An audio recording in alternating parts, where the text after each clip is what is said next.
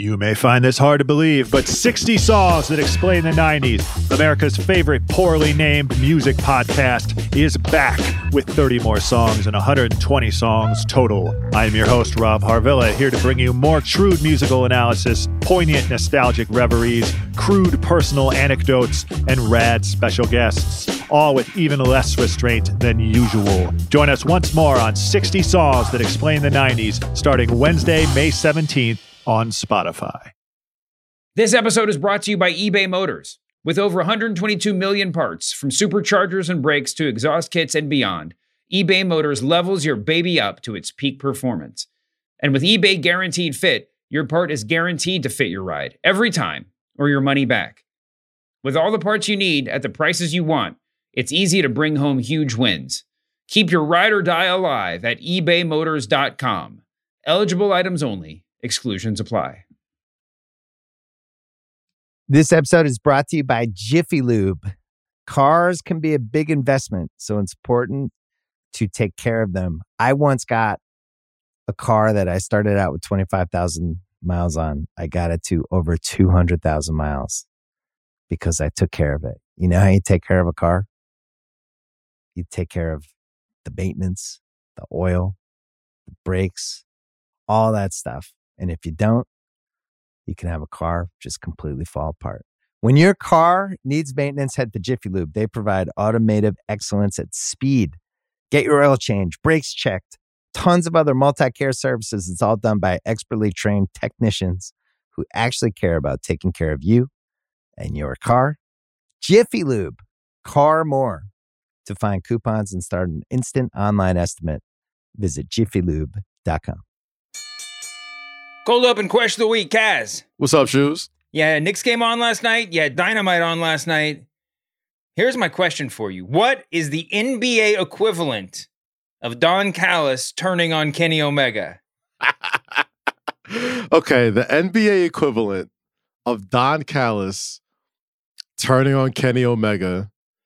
I think the closest thing we could say is what would it be? You can imagine. It could be imaginary. It's if Stephen Curry and Steve Kerr. It's like Steve Kerr went up to Stephen Curry and said, "You know what? I know the game's on the line right now. We're drawing this one up for Jordan Poole. Let's go." Yeah, that's exactly what it would be. That's the closest it would be. I think Steve Kerr is a sweetheart, and he would never do anything as callous as Don Callis did to Kenny Omega. But we weren't expecting it from Don either, man. I mean, sure, that was a swerve of all swerves, and boy. It's a good parallel too, because they're different sorts of characters, but Steph is Steve Kerr's meal ticket, just like Kenny Omega was Don Callis' meal ticket. Mm-hmm. Oh man, it would Jordan be pretty Poole. shocking, but that might not even be as shocking as what happened last night. Anyway, we're going to talk about AEW. Let's start the show. What's going on, jabronis? It's Pitch Mr. Perfect, Skylar Aston. Hey, this is Bruce Pritchard. This is Roast Battle Season 1 champion Mike Lawrence. Husky Steve Kazee. This is Trey Kirby. This is your girl, WWE superstar, the legit boss, Sasha Banks. Hi, this is Lillian Garcia. My name's Kevin Owens. I'm Shinsuke Nakamura. I'm AJ Styles, the phenomenal one, if you will, and you're listening to You are listening to The Masked Man Show. The Masked Man Show. The Masked Man Show. Masked Man Show. Welcome to The Masked Man Show with Kaz. How you doing, bud? Fantastic, Shoes. How about yourself, brother? I'm doing good. It's a big night of Dynamite. I was all prepped to come on here today and talk about the rumors of AEW's new Time Warner Discovery TV deal that we don't know, but we can fantasy book it. And then we had a steel cage match, a hell of a steel cage match between Omega and Moxley. Moxley pulled out the win, but it wasn't just him. It was the nefarious turn Dun, dun, dun. by Don Callis. Used a screwdriver on his old friend Kenny Omega. Noah Good so-and-so. God, can't believe it. I can't decide if I'm more outraged about, more like kayfabe outraged about what that carny Don Callis did, or that we're going to end up talking about the ending and not about the match itself, which was just great. I mean, the fact that AEW can pull out a match like that and just make it the main event of an episode of Dynamite it's always meaningful. You know, I mean, it's always what they, you know, but another thing about the way that they've built this, and this isn't to the exclusion of what WWE does necessarily, but we always talk about, AEW kind of doing things methodically, doing it the old school way. These things are very amorphous and they don't always mean a whole lot when you say it. But listen, I'm not a big Don Callis guy. Like I like Don Callis, the performer, but I've always thought he was, I've always liked Kenny Omega better without him, sort of, he seems like a little, like he's the sort of like human feather boa for Kenny Omega, right? It's like, we just need a really irritating signifier that this dude's a heel right now, right? But man, if you just play your cards straight, right? You just or play it straight. Sorry, I'm mixing metaphors. If you just play it straight, do it the old fashioned way, do it just tell the story slowly, slow food it up, then something as simple as a manager turning on his client can just feel like the apocalypse has begun. Yeah.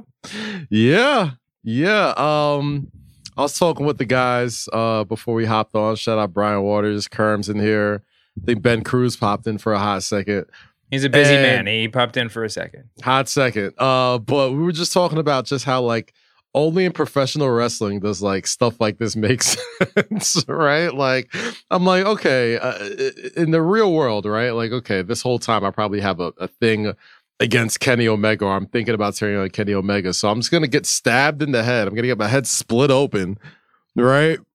But a few weeks later, I'm going to help these guys. And only because you're a pro wrestling fan and you're just kind of like, oh, yeah, sure, that tracks. He's a dirtbag. He would do that. I don't know, man. I thought it was you said it, right? I think Don Callis is just such a natural heel. And it's so clear as day that, the elite are leaning into super duper face of the company, baby faces that the company just loves and the fans love. And, it's hard to boo them. And they're going up against the Blackpool Combat Club, who have obviously become more dangerous than ever. You know what I'm saying? And it's hard to be baby faces when you got Don Callis in the background. He's just not he's a slimy guy. That's what he is. It's hard for him to draw any sort of sympathy. And the fact that he got his head split open, and it was just kind of oh man, that sucks. He got his head split open. It wasn't he wasn't this beloved, oh my God, this person isn't even a wrestler. How terrible. Why would you do that to this person? Don Callis gets sent to the hospital and it's just kind of sucks. Right? You know what I mean? And it's through no fault of his own. He's just such a natural bad guy that if you're trying to tell the story or you're trying to just continue the story of the elite being not just faces of the company, but pure ass baby faces, you're better off doing it without Don Callis. And you said it. I like Kenny Omega better without him. I like the Young Bucks better without him, and I don't think they've really gotten to any of the details of the weeds of why he did this turn. And I'm sure they're going to try and explain that for the next several episodes before Double or Nothing. But it was hella interesting. Sometimes it's just nice to see something happen and you're just like, what the fuck? And that was a big what the fuck. Sometimes a nice, well-timed what the fuck can always give a good boost to your show. And even though Don Callis isn't an active competitor, that was a nice amount of what the fuck to put into the story. I think that I would have expected it to be more of a, Kenny Omega says, Don, you wait backstage, and eventually Don gets mad, and then we kind of see the end result of it after Don a long Callis, time. You got the night off, that type of shit. That's always coming down the pipe. Oh man. Well, what do you think's going to happen from here? I mean, he didn't join the Blackpool Combat Club, and Bryan Danielson's just incredible. The glee on his face when it happened made it seem like he wasn't expecting it. Who knows?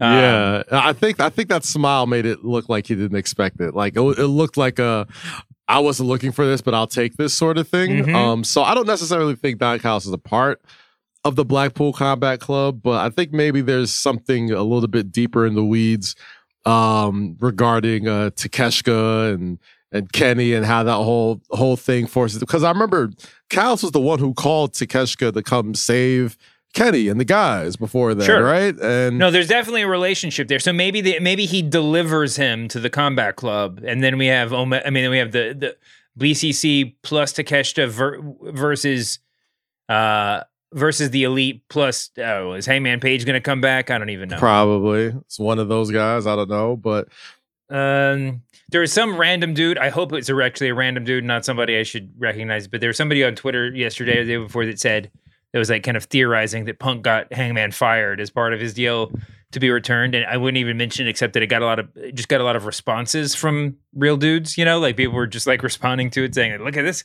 This is nuts." But yeah, Punk, it does seem Punk like got Hangman got fired. No. It's 100% unsourced, not true. Like whatever. Hangman's. I think Hangman's out on paternity leave and also maybe a little hurt. I don't know. I mean, he's out. He's out with. This is a planned. This is a what do they call it? In the NBA planned absence. Yeah, whatever. Load management, not load management. No. It's a different kind of load management. Hey, just kidding. Yeah, but no. I mean, whatever. I mean, I think that one of the things that they, at least from my point of view, one of my difficulties with something like the Combat Club versus the Elite is the sort of uncanny valley between kayfabe and reality, where I think I said something to this effect a couple weeks ago, but like sometimes the matchup is so good on paper in the real world that there's no storyline that could possibly live up to it.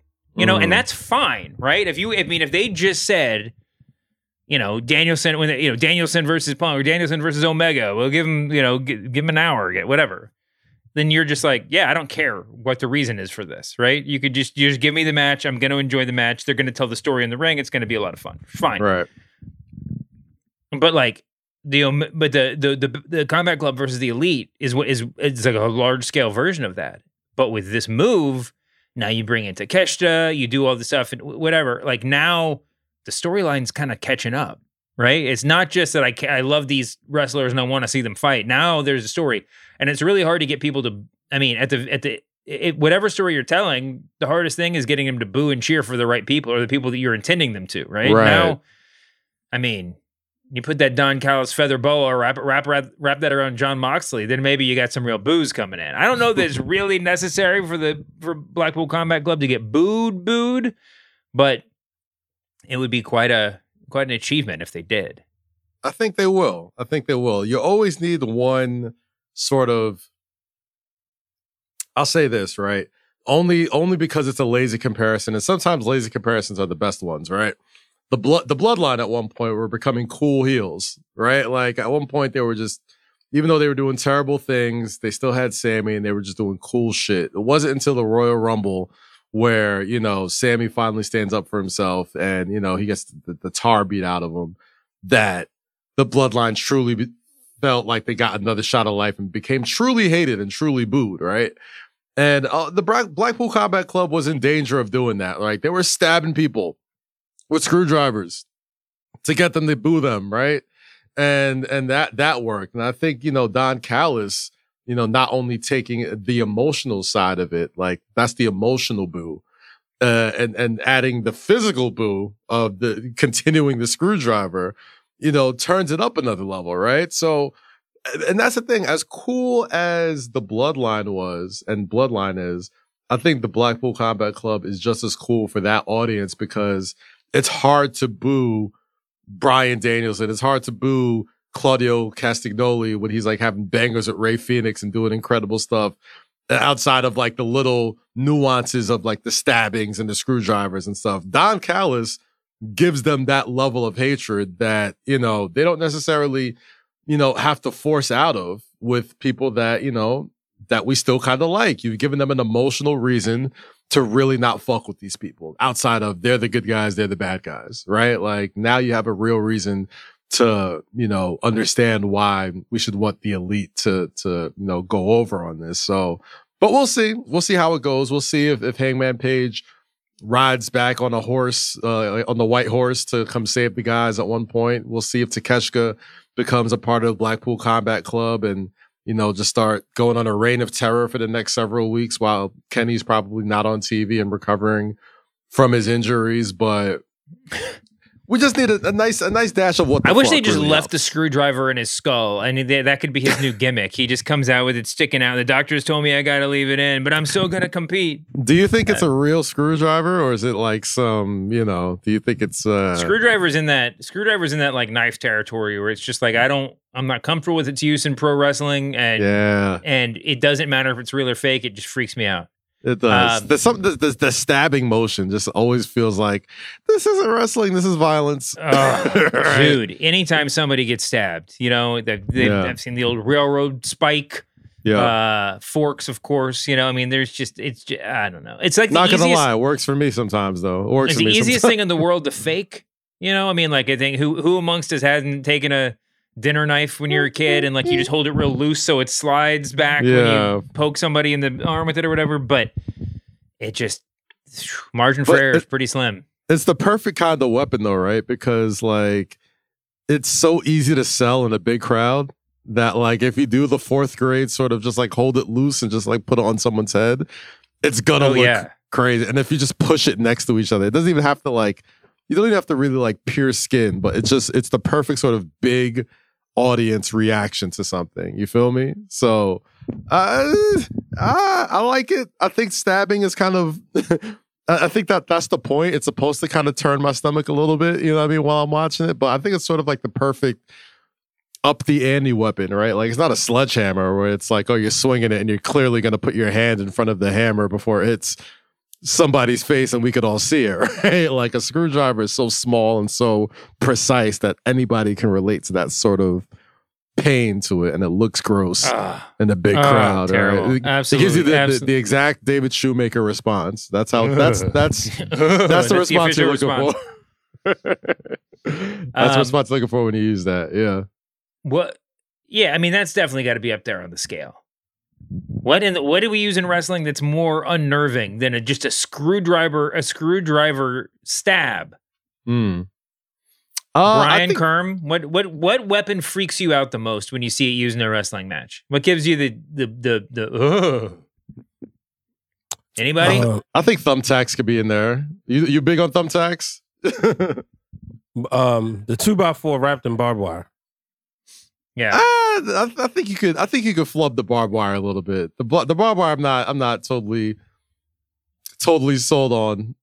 Whenever people use fire in matches because it's just so uncontrollable, and there's those 3 seconds after you get thrown through like whatever's on fire that like you're legitimately on fire, so you got to stop, drop, and roll immediately. So that always freaks me out just a fire, little bit. but that's it. It's like fire when it gets out of hand, right? It's like if it goes out, then in 2 seconds before you can freak out, it's over, right? Barbed wire is actually sneakily the same way, because the thing about barbed wire that hurts isn't the impact, it's the yanking it away, right? So it's like if it's legit, if it's shoot barbed wire and they haven't trimmed the pokes or whatever off of it, then it's the removal that really hurts. That's why I've said it a million times, but one of the like legit most stomach turning things that's ever happened in wrestling is when Terry Funk and Sabu got so wrapped in barbed wire during their match they just had to call it, right? And then they have to like trim them out and the whole it's disgusting.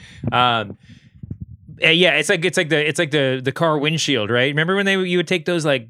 Did they come to your high school to tell you not to drive drunk or whatever? And they would always talk about how like with the reinforced windshield glass, it's like you go through and then it rips your face off when you come back or something, It's like, that's okay. Now I'm just grossing everybody else out. So forget it. But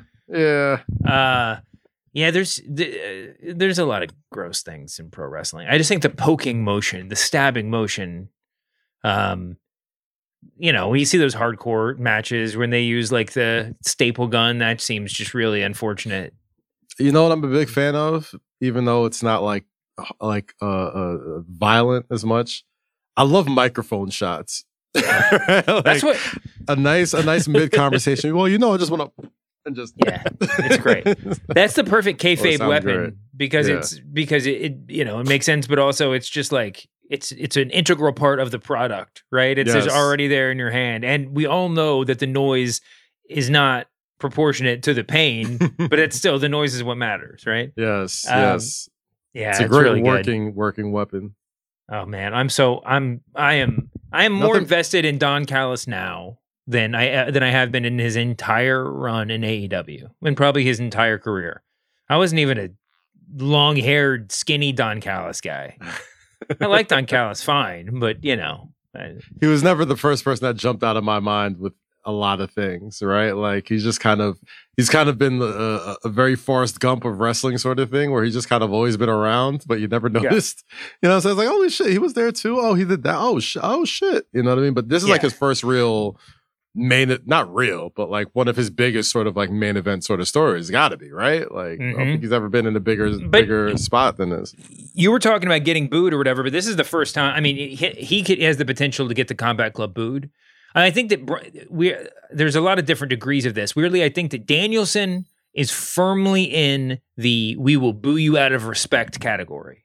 Yes, absolutely. Right? We will boo you because we know part of the show is booing you right now, even though we love you. Yeah, and we love him so much that we'll do it. I mean, he could have a 5-year babyface run with the title, and then all he has to do is just say, "You people shut up," and we're all just like, "Yes, sir, boo." You know, like we're happy to do it. Heyman is the one I always cite that Heyman is always a heel pretty much, but like we boo him very much out of respect, right? We boo whoever he's with out of respect.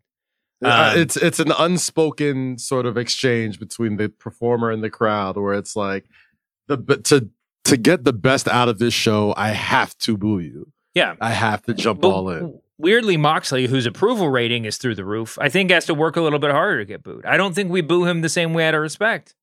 If he'd say he's playing heel, you got to kind of you got to be a real heel. You know, you got to earn it somehow.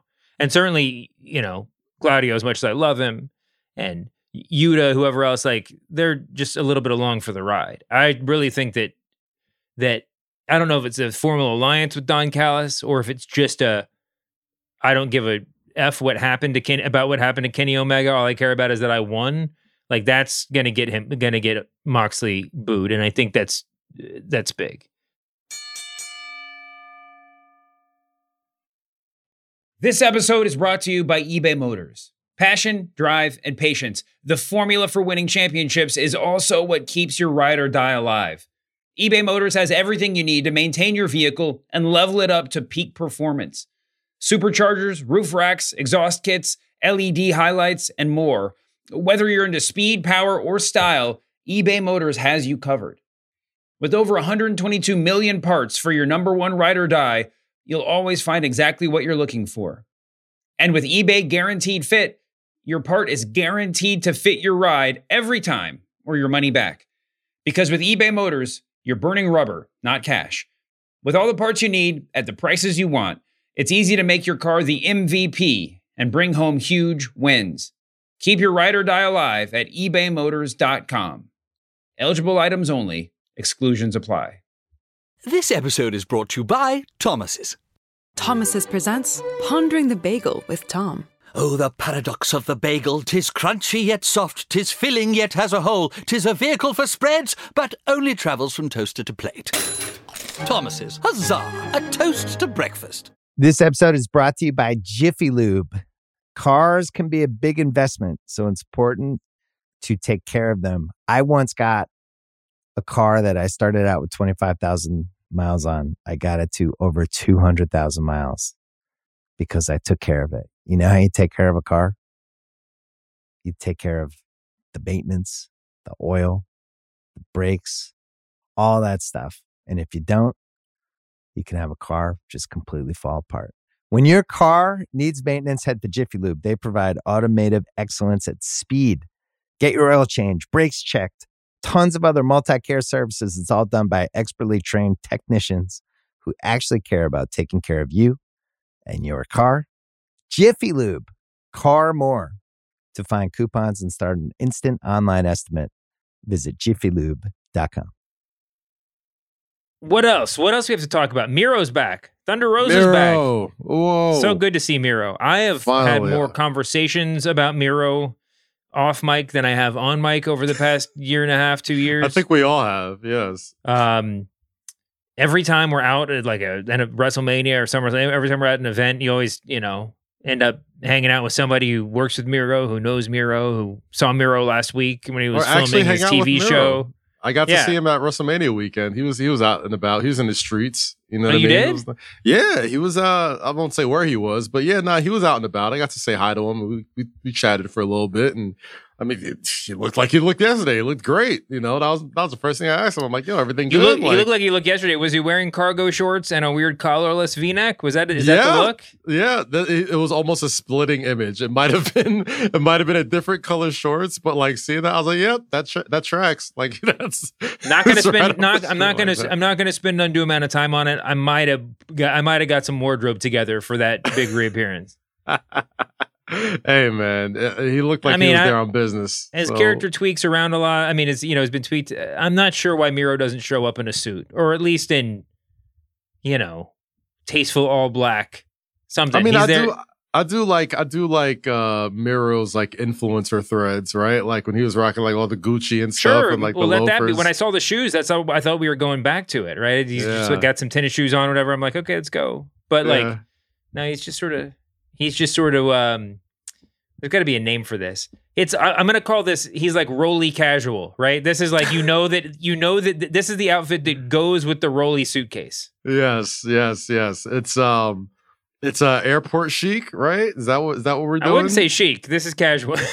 I mean, it's a little bit, you don't want to, it's you're getting filmed running out of the airport. What kind of airport guy are you? What do you wear on a plane? Sweats. I've been in sweats. I got my whole life. Like I will get specific sweatsuits or velour suits, knowing I'm going to wear it on the plane. So you're dressing. You're looking good, but you're going to be in sweats. Yes, it's quality sweats. Like I'm not throwing on not no pajama Russell Athletics. Sweats. Yeah, no Russell Athletics. No like Walmart sweats. These are like nice. Like I spent a nice piece of change on this. Like if I have to go somewhere directly off the airport or off the airplane, which is usually the case, like I can in the sweatsuit, but it's also nice and cozy and comfy. If I gotta lay my shoulder on a nice terry cloth Billionaire Boys Club or Kith suit or something like that, then I can do it and also still look nice off the plane. So do you get sponsorships for these? Do you get them shipped out to you? I wish. Can we get Kith to sponsor the Ringer Wrestling Show's next trip? So we promise we'll wear our Kith tracksuits on the airplane. Shout out friend of the show, Ronnie Feig, big Knicks fan. Talk to him a lot. Yes, Ronnie, please sponsor our travel sweatsuits. Like make some official Kith Ringer Wrestling. The engagement you will get from seeing me in a Kith tracksuit on social media is going to be nuts. Not going to hold you, Dave. You kind of look like the type of person who would be in a Kith. Like I used to go to Kith. Kith down on Flatbush all the time when I lived over there. But like I didn't really understand what it was. I would walk in and just be like, oh, they sell baseball caps here, and then you'd like, then it's one of those weird things where you have to ask someone at a counter to hand you a hat, and I'm just like, not really my thing. I like to shop a little bit anonymously. And then I'd walk through and sometimes get like a t-shirt, but then you get it home and it'd be like, oh, large means something different at Kith, Not definitely. No, Dave, you definitely look like I forgot who was in the last style page. I think it was like Giancarlo Esposito, I think. It was one of those. Oh yeah, guys, I saw some picture of him floating around. I don't know if that's the answer, but that could be. But like I feel like I got the same sort of swag, like the same sort of style. Like, it's the frames and the glasses. It's like the very casual, but like, put this together sort of look. Like you could definitely be a Kith model. Like I think that we should go, but I think that the move is just we get the same outfit and then just post a who wore it better. And then you have the unfair advantage of being a tall white guy. Tall white guys look great in almost any streetwear. No, so you're gonna pull it off. We'll see. Yeah. I randomly, this is totally, we're so far off subject now, but the dude that does the State Farm or the Allstate commercials, the fake Denzel? Oh, the Mayhem guy? The Mayhem guy? Yeah. Okay, yeah. What's that guy's name? Dean Winters is his name. Great actor. He was in Oz. He was 30. He was in Law and Order. I know he was in Law and Order, right? A couple different times. He was a recurring role in 30 Rock, which gets a lot of airplay in my house. I was Googling him, and it turns out he's like, 10, 15 years older than me, which is sort of surprising. We have a good friend in common. I was like, wow, that guy's older than I thought. But then, of course, Google image search, you always go that way. And he was in streetwear in a couple of these shots, like real, like expensive, probably, way too young for him look, but he looked good. So you're right. Maybe it is tall white guys. Never would have given myself that sort of credit. Anyway, you could pull it off. It wouldn't shock me if I saw you in a style book, Dave. But back to the stylish white guy at hand. How are you fantasy booking Miro? Man, here's the thing, right? Like, I feel like anybody who comes back into AEW right now, I can't help but think this is for the eventual brand split, or this is for the eventual show that's going to be announced on the Warner Brothers upfronts next week, or I think Thunder Rosa returned yesterday as well. I mean, whatever we booked and released a new salsa song. Hey-o, like that. That was racially insensitive. If there's anybody that comes back in the next several weeks leading up to this show, it's hard to really fantasy book for them, right? Like, it just kind of feels like whatever happens, if it almost is completely withholding to what this announcement is or what this brand split is going to look like, right? Like, you could almost So the last rumor, I think this is from Meltzer, was that it's not going to be a formal brand split. It's going to be just a practical brand split. We only have one brand split to even go off of, right? So it's like, what is... I don't think they're even going to announce anything. I just think they're just like, each feud is only going to be on one of the shows a week, but like, even though they're creating this new show, I think that they're working under the assumption now that Punk will occasionally appear on Dynamite, and just the Elite won't be there that week, right? They'll just do like a talent swap, an unofficial swap at 1 week a month or something to keep things spread out. Okay, but who knows if that's true? There won't be official Collision rosters and Dynamite rosters and Rampage but rosters. You're right. And everything is yes, with that in mind. And I think that there's probably, there's other names too. There's other people that are going to be making returns, and I'm sure that on some level, Tony Khan just kind of back pocketed a bunch of people saying we need to wait for this big moment, and then now we're at like the moment where you realize you can't debut everybody on one night unless they're starting a new NWO or something, But you're right. Also, Tony Khan is this the first time we've had Tony Khan's office on TV? I could be totally forgetting it. I mean, I haven't watched AEW All Access, but No. I mean, like, obviously he has an office, but in kayfabe that he that's has. That's what I'm saying. I'm thinking because of the show, they're like, oh well, I guess we could just introduce this into TV now that we've all kind of seen this, So feels like he's really over. It feels like he's professionalizing finally. I'm not sure if I like it. I like everything about this, but Tony Khan is more like it's a guy that you go find in catering. Right? He seems like a guy you should have to walk around and find. Now, he doesn't have an office where he's like has office hours and you have to stop by. He's definitely carrying himself like the guy who just got a raise, right? Like, the suit was on. Well, okay, we can talk about that. So the rumor right now is that the new deal between AEW and Time Warner Discovery for the two shows, they're canceling Elevation, they're canceling Dark. I think the idea we hardly knew you.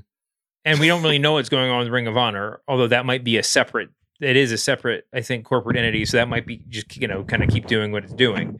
But the rumor is that for Collision and Dynamite, it's going to be, people are saying $1 billion. Ben Cruz said the last thing he heard was $1.4 billion. But this is over a number of years, right? Over 4 or 5 years. And if you really do the math, this isn't a shocking amount of money, right? You see what I don't have the numbers in front of me, but go get your napkins and your pins out, guys. Go look at what they're getting paid per episode of Dynamite now, and then multiply that by 52 and then times it by 2. Actually, I think Time Warner Discovery might be getting a bargain. But the fact that if it does get announced and it's getting leaked and everything else, if it does get announced at $1 billion, there is a real value to that, right? I mean, this is very much, commercial PR value to this company is worth over $1 billion. Its programming is worth over $1 billion. This is a really, really big deal. And it won't be an accident if that's the way it's announced. I mean, they're doing it WWE at the theater at MSG. They're doing it in WWE's backyard, essentially. You know what I mean? Like, WWE the also upfronts. You mean? Yeah, they're upfronts. So, like, I think they're definitely going to play it as like we are at the big boy table. This isn't just a minor league promotion. You know, the Monday Night Wars famously started with Ted Turner greenlighting the Monday night time slot, you know, just saying like, okay, you can go head to head with Raw. This is not the same thing, obviously, because we're not talking time slots here, but there is a certain like, oh, you got a big TV deal? Well, so do we. You know, like there's a parallel there. Yeah. I mean, there's a possibility of Max Discovery, I guess, what it's called now. Well, sorry. The last thing that we heard was that pay-per-views are part of this deal too. So whether that would be a Max, how long is it going to be before I can just say Max and anybody in the fucking world is going to know what I'm talking about? I have no idea. I'm still going to call it HBO Max for at least the next 5 months. That purple app is going to not Yahoo, not before that one. So it may be on there. That's been part of the rumor. They have not actually announced, as far as I know, how All In is going to be broadcast. So that stuff's still very much up in the air. I think that would be a really, really big look if they put it on a streaming platform. I mean, here's the thing, man. It's All In's going to sell a bajillion tickets. There's a lot of lessons to be learned, you know, from just the growth of AEW. But I think one of the real big ones is it's about calling your shot. You know, more people are going to travel to All In, are going to go to All In because AEW is like, hell yeah, we're going to try to get 90,000. Yeah. Right. And that makes you think that's not like a lot of people. There are a lot of AEW fans, a lot of wrestling fans that will travel to a big show. We've seen it before.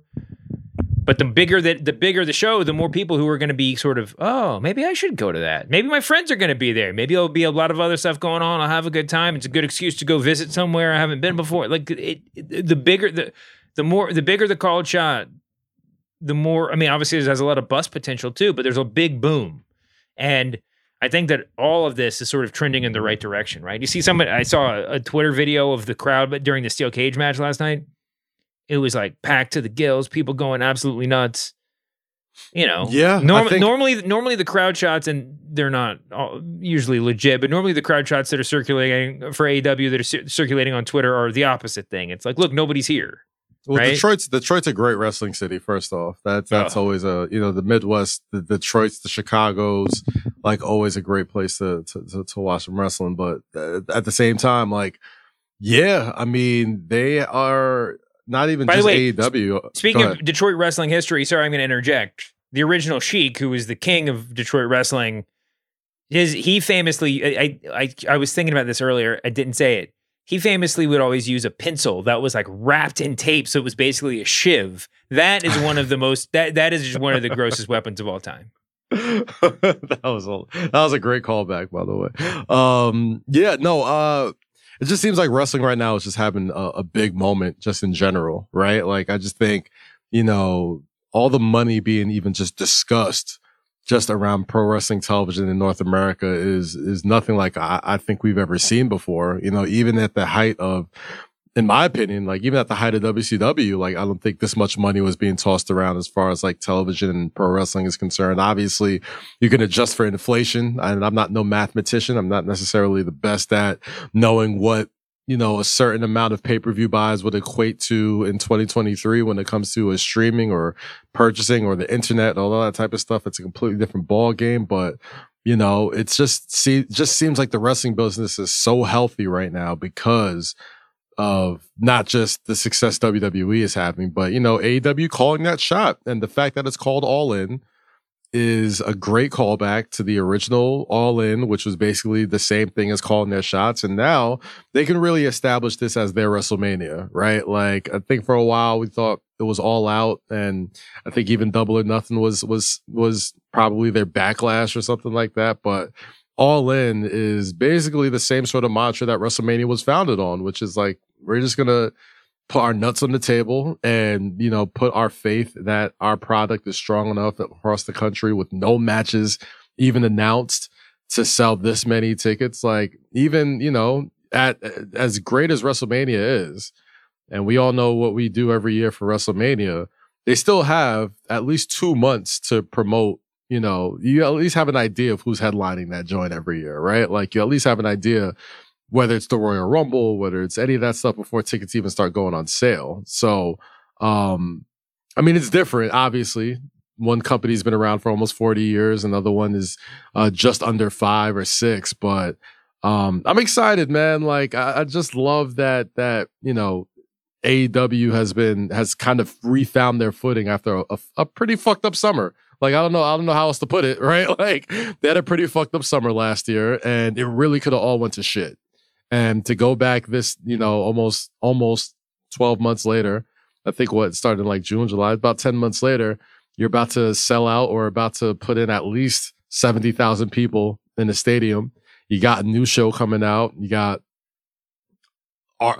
arguably one of the biggest wrestling deals in TV history, about to be announced at Madison Square Garden in New York City with a huge partner. So, business wise, man, like, it's just really exciting just to kind of see where they're going to take it from here, and all the opportunities from the people, which I thought for a long time were, you know, overloaded roster and a new place for these people to actually showcase their talents and continue building that company up. So it's an exciting time for them right now, man. It really is. Yeah, I agree. Yeah, dang, man. Dang, I mean, yeah, it's a lot of money. It's going to be a good thing. And now, I mean, you know, as far as that's concerned, though, right? Like, if this thing happens, like, how much success or how much, I guess, blame or credit to CM Punk get for this, right? Like, say he just kind of sat and didn't rock the boat last summer, and none of the Summer of Punk stuff happened, and, you know, there's no anticipation, there's no, you know, wait, buzz. you think he gets credit for burning everything down so that they could put it back together?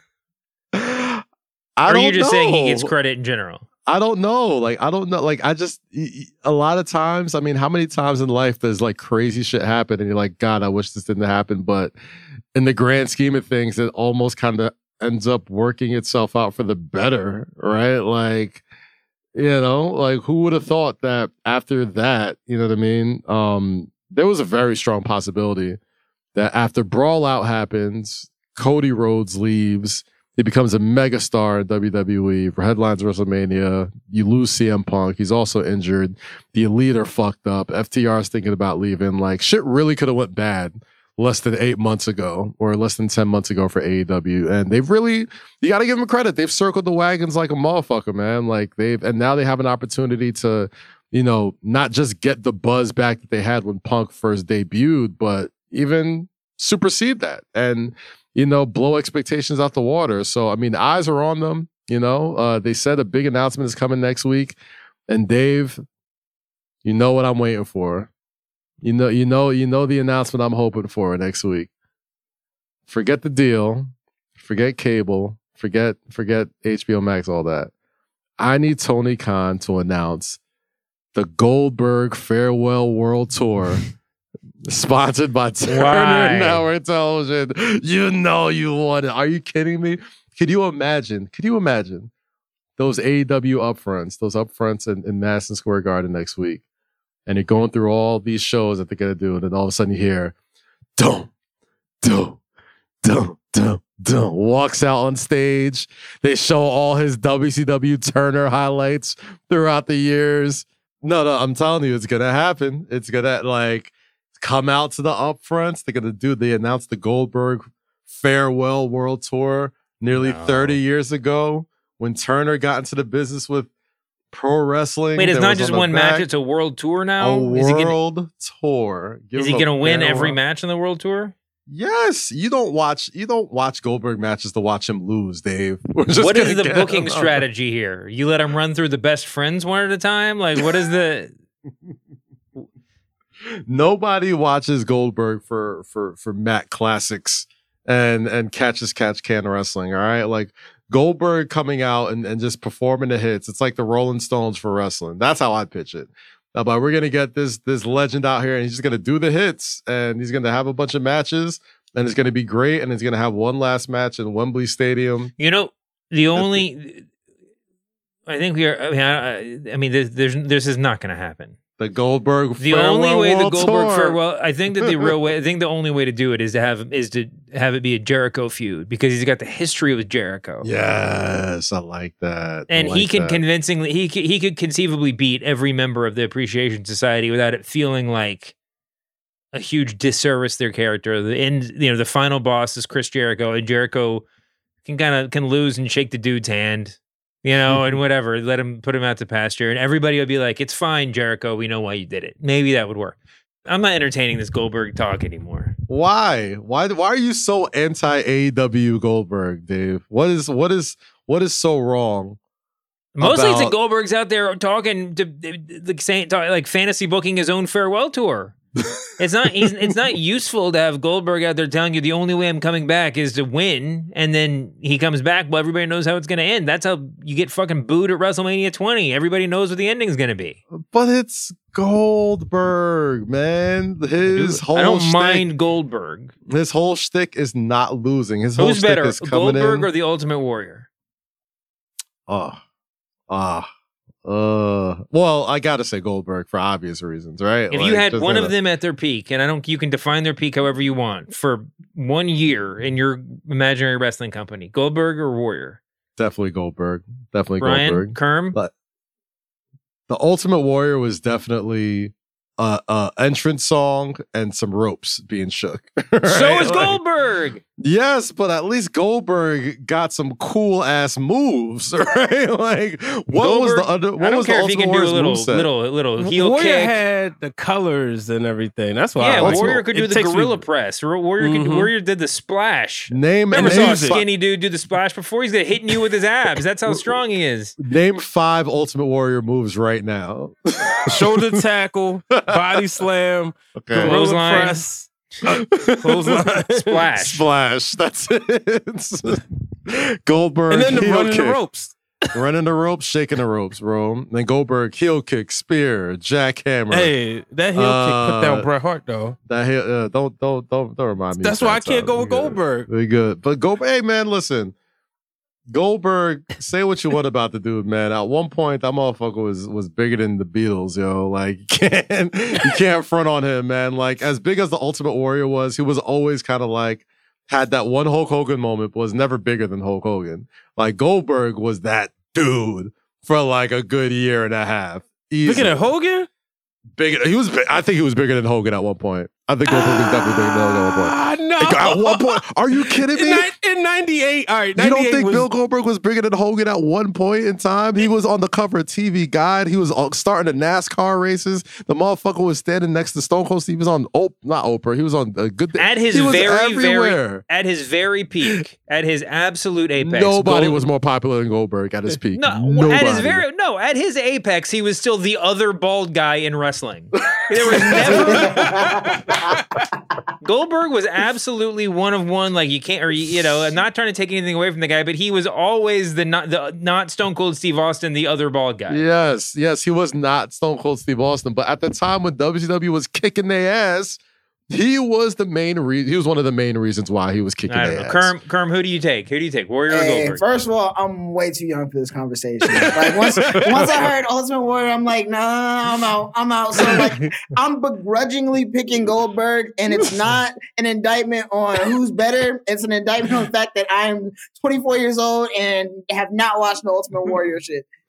You wasn't around Goldberg either, though, right? But I've seen like the WCW documentaries, and I've seen like some of the WCW stuff that's interesting. But like Ultimate Warrior, but Kerm, you at least got like the last run of Goldberg, right? Even the last run was at least a little bit entertaining. Like those last Ultimate Warrior. When he beat Brock that first time in this last run, that was a crazy moment in Survivor Series. I popped for that 1 minute match. I promise you, Kerm, Waters, Dave, there's a handful of moments where I was truly shocked and entertained at a wrestling match. Like there's a handful of times.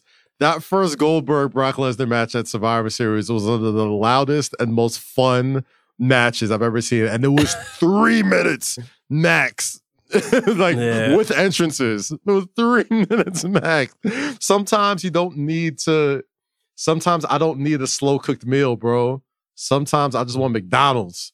Sometimes I just want some quick, easy, and fun to eat that's unhealthy, but god damn it, it satisfies me in that moment. And Goldberg is the most of the moment wrestler I've ever seen. Like, at any other time in history, he never would have worked.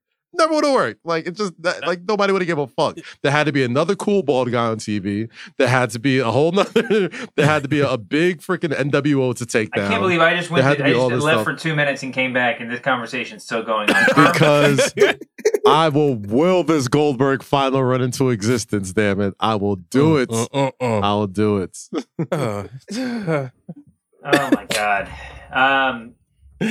So Kerm officially is too young to make to pick anything here. If you force me to pick, I'm picking Goldberg, but I feel like my vote shouldn't count here. I would like to disqualify myself from this conversation. Therefore, Warrior wins. God. What is the young person frame of reference for this? Is there another wrestler we should compare it to, or is just like what would make sense? The young version of Goldberg? Nothing's that big. Kerm, he's like the Ultimate Warrior was like the Lil Yachty of pro wrestling. Shut the fuck up. Shut the fuck up. Wow. No, he was like the We're Justin not gonna Bieber. disrespect Lil Boat right now, yo. We're not gonna disrespect Lil Boat right there, like he didn't put the City Girls on, man. Come on, Lil Yachty's a versatile artist. Don't do that now. He got a bag. I don't know if Ultimate Warrior has a bag like that. Let's not do that. Warrior was a wrestler, a comic book creator, a political talking head. God, yo.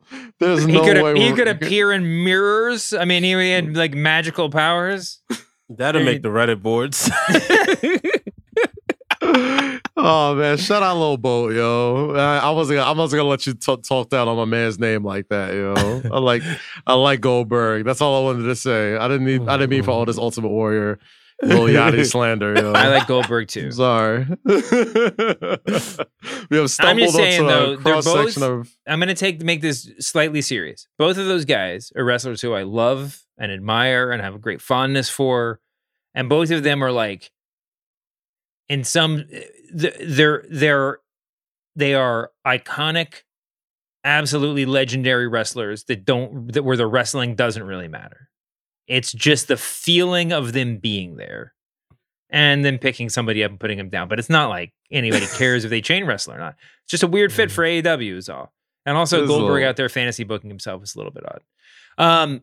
We talked a lot about AEW. There are other good matches that happened last night, but let's talk a little bit before we get out of here about the World Heavyweight Champion. World Heavyweight Championship. Mm-hmm. The tournament has begun. The first triple threat was on Monday on Raw. Our dude Cody Rhodes, we called it, got taken out by Brock Lesnar, who looked like a horror movie monster and acted even more like one. So there were two triple threats on Monday. Then there was a one-on-one match between Seth Rollins and Finn Balor, which was, how many years has it been since Finn beat Seth Rollins for the Universal title and then had to relinquish it? 7 years? Right? 7, 8 years, I think. Yeah, 2016. Can you believe that? How old are we? Jeez. My God, where's the time going? Feels like yesterday. Seth Rollins is your number one contender. How do we feel about it? Feels pretty par for the course, right? I said this the day after WrestleMania, and I said this the day the World Heavyweight Championship tournament was announced.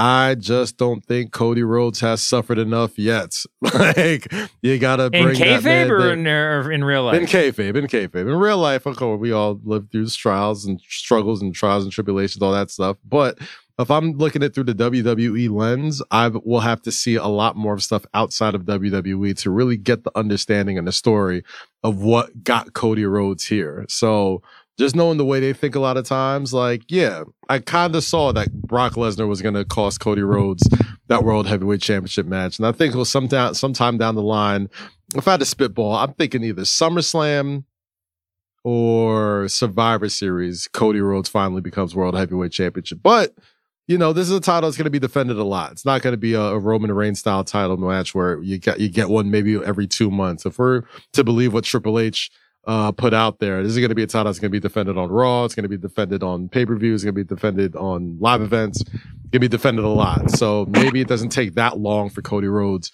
to finally get the world title. But the smart choice, the good money, to me, has always been Seth Rollins being the first World Heavyweight Championship. I don't really necessarily know who's going to come off of SmackDown on that other side. Wait, put a pin in that because I want to talk about it. But first, I don't know, Brian, would you consider yourself a traditionalist? Has there been any point in this process where you said, where you were asking open questions about the lineage of either of one or both of the titles? Or is there a point where you said something like, why are these triple threat matches and not conventional one-on-one matches? It's a disrespect to the history of pro wrestling. Has any of this made you uncomfortable?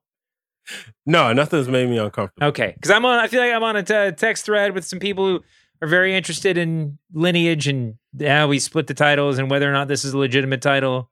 And I see a lot of this online, a lot of complaints about the process. Now, I will say, triple threat thing is a little bit surprising because it didn't feel like what Triple H would do as we pretend to know him.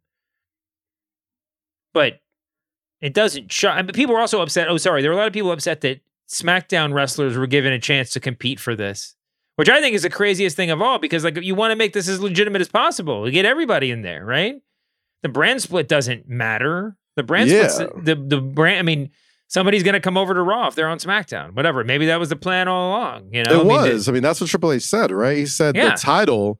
He said wherever Roman goes, like the World Heavyweight title will be exclusive to the opposite brand. It didn't say exclusive to just Roman show superstars, which in this case is SmackDown, right? So it made perfect sense to me. It actually makes it more interesting that people's on other shows. This is also kayfabe. I mean, this is kayfabe, but there's the real world that we're dealing with. If you're talking about lineages and whatever else, I mean, they can do whatever they want. They can just be like, we can give this belt the lineage of any of our belts, whatever. But they're not going to, I assume.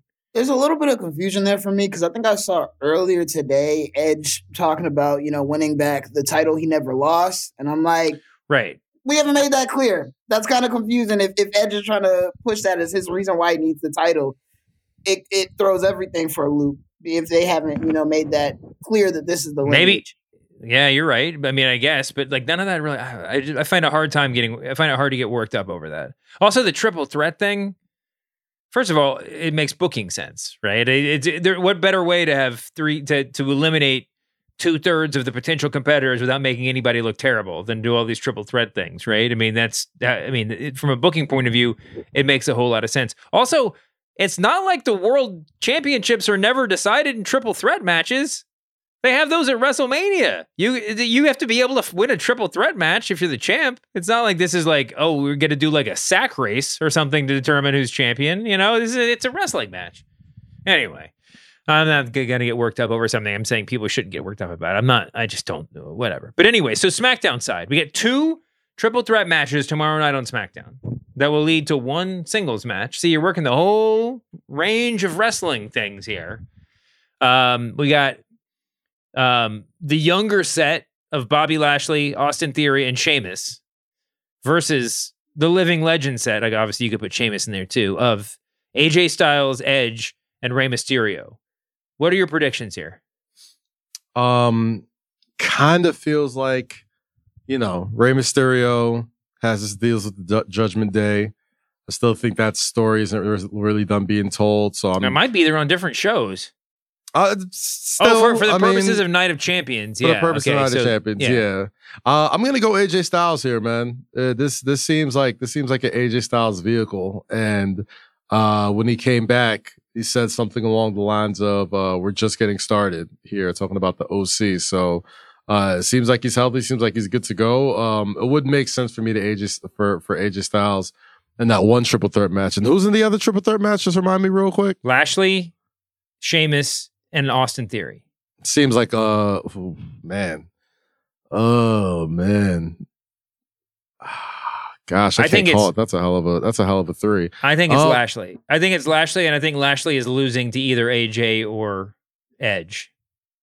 Yeah, I think gun to my head, I'll probably go Lashley too, but only because Lashley kind of made it clear that he's coming after Roman, and Roman's going to be on Raw on Friday. I mean, on SmackDown on Friday too. So I think we're going to get at least some sort of path to where his Night of Champions plans are. He's heavily promoted in this premium live event. So I think one of those guys, whether it's Lashley or Edge, are going to have something to do with Roman Reigns' undisputed Universal title match at Night of Champions. So I'm going to go AJ Lashley, and I think AJ is going to win. I think we're going to have AJ versus Seth Rollins. I would say AJ, and he's in the front of the center of these three guys on the graphic. So obviously he's not just being hidden or whatever. But I feel like they would have done his return a little bit differently if he was going to just win the, be in the new championship match at the pay-per-view. Well, it does kind of feel like if we're talking about lineages and wanting to establish them, like if you're not putting Edge in there, I think AJ Styles and Seth Rollins. No, but that's what I think. If it's Edge and Seth Rollins feels like a big match. It does. It really does. And it feels like a match that you'd want to establish a lineage for a new World Heavyweight Championship. These are two wrestlers who are essentially, at the very least, the two top 5 best wrestlers of the past 10 years. I want to say 12 years, 15, however long to go back. Those are your standard bearers. Those are your guys that you can roll out if you're WWE, whether you're in a live event, whether it's WrestleMania, whether it's Monday Night Raw, and they can put out a classic if they need to. That's a match I want to see too, not for nothing, right? Like, yeah, for sure. If you haven't seen AJ Styles in a while, getting him with this version of Seth Rollins is going to be really, really fun to watch. So that's the matchup I'm hoping to see at Night of Champions. Yeah. Yeah, that would be my pick. Rollins, Edge. And I think that makes a lot of sense. Edge also cut this little promo online where he said, this is the one that Brian was referring to, where he said, that this is the belt, or is it Kerm who said this is the belt that he had lost or whatever? That was Kerm. And, or the belt that he never got, with the belt that he lost. What was the line? Regardless, he said that he never lost. He never lost, right? The one he had to give up. But he said, what better way to go out? I'm going to win the title, and then when I lose, I'm retired, basically, which is a great gimmick.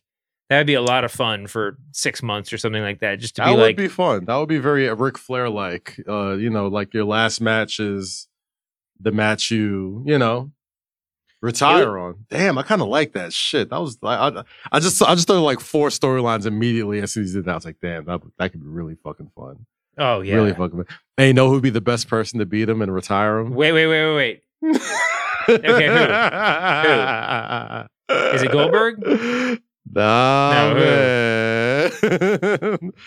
It would be great if it were chief. It would be. Oh my gosh, that'd be so great if he was just like, if he wins and he's just like that. As soon as I lose this, I'm retired. And then like 10 seconds later, Roman Reigns comes out and spears him, and somehow they ring the bell and he's done. They should do. They could also do that with like Austin Theory, right? Just like Austin Theory just squashes him the next night on SmackDown or whatever it is, and it's just wait, Edge is really retired? Yeah, I guess Edge is retired, and let Austin just eat all that heat. That'd be awesome. That would be awesome. So much fun. God, that's gonna be fun. Okay, who the best? You know who the best would be, and this would definitely approach it's like Brock ending the streak territory, except way worse. Just for the reaction, and because of their lineage, because of their shared history, have Cena come back for one night and beat Edge right after for number 17. Oh, retire my him. God! Yes. For 17. This it's so terrible. There's so many opportunities for chaos, and I love chaos. I love it. My goodness. No, but I think that's really good. I think I would go Rollins versus Edge. Oof. It's hard because they're on different shows, and I don't know exactly how the mechanics are going to work. But I would love Edge to do his own to lose, finish up, and then maybe get one more shot at it. And then do that gimmick. Do the if I lose I retire gimmick. A person who beats me puts me out for good. Something like that. And that's a perfect. And you know what? You could do it many ways. You could do it in the evil sort of like way, or you could do it in the passing of the torch sort of way where. Well, I was going to say you could do it in such a way where he's a babyface, but he's also one of the, if the wrong sort of heel is feuding with him, he can be like, dude, I wish you all the best, but I don't respect you enough for you to be the person that ends my career, so you don't get a match. And then you can have that sort of tension of that. Then eventually he gets so pissed off, he's like, fine, I'll fight you. But yeah, there's a lot of fun stuff you could do with that. Low key, this is the best part, just fantasizing about what they could possibly, about the different matchups they could have at the big show and you know, what all the different ways you could line it up. I really enjoyed both triple threats on Monday, and I really enjoyed the Finn Seth match. I really thought Finn was going to win. I'm picking against Seth every single time. I don't know why, but I really thought Finn was going to win just because I thought that would have been such nice symmetry to where he'd been before. And yeah, Seth winning should never be a surprise. It wasn't like it was shocking or anything, but it's not. I thought they were going to go with Finn, but it was a good showing by him. It was really good, man. That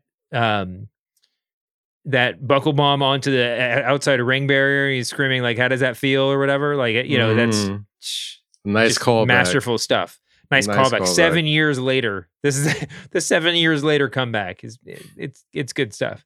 But also Finn was like really, you know, Finn was sort of like playing babyface at the beginning of it too. You know, he just looked real sort of passive and you know, and Seth was doing the sing song stuff. I don't know. It just seemed like he was just really like quietly intense. Finn. I really appreciated it. Anyway, all right. If that's it, then that's it. Thanks, Kaz, for doing this. You want to get your plugs in? Yeah, man. You know what time it is. Catch me on MSG Networks all week long. As long as the Knicks are in the playoffs, catch me on PointsBet with Count It. Download the PointsBet app and, you know, get your sports bets in, especially for the NBA playoffs. And you can catch me on Say Less with Kaz, King and Rosie every Monday on my YouTube page, youtube.com/Kazim. And you can catch me on The Ultimate Show on Peacock. Go on Peacock. Check me out in the WWE tab as well. On the latest episode of This Is Awesome, Most Awesome Celebrity Moments on Peacock as well. Heavily favored there. Wrestling, sports, music, and more. But your favorite something or other black guy, I guess. I don't know. And you can catch me right here on the Ring of Wrestling show feed every week. Yeah. You can find me here. You can find me on the Press Box. Make sure you listen to all of the great Ring of Wrestling shows. This one, Cheapy, Wednesday Worldwide.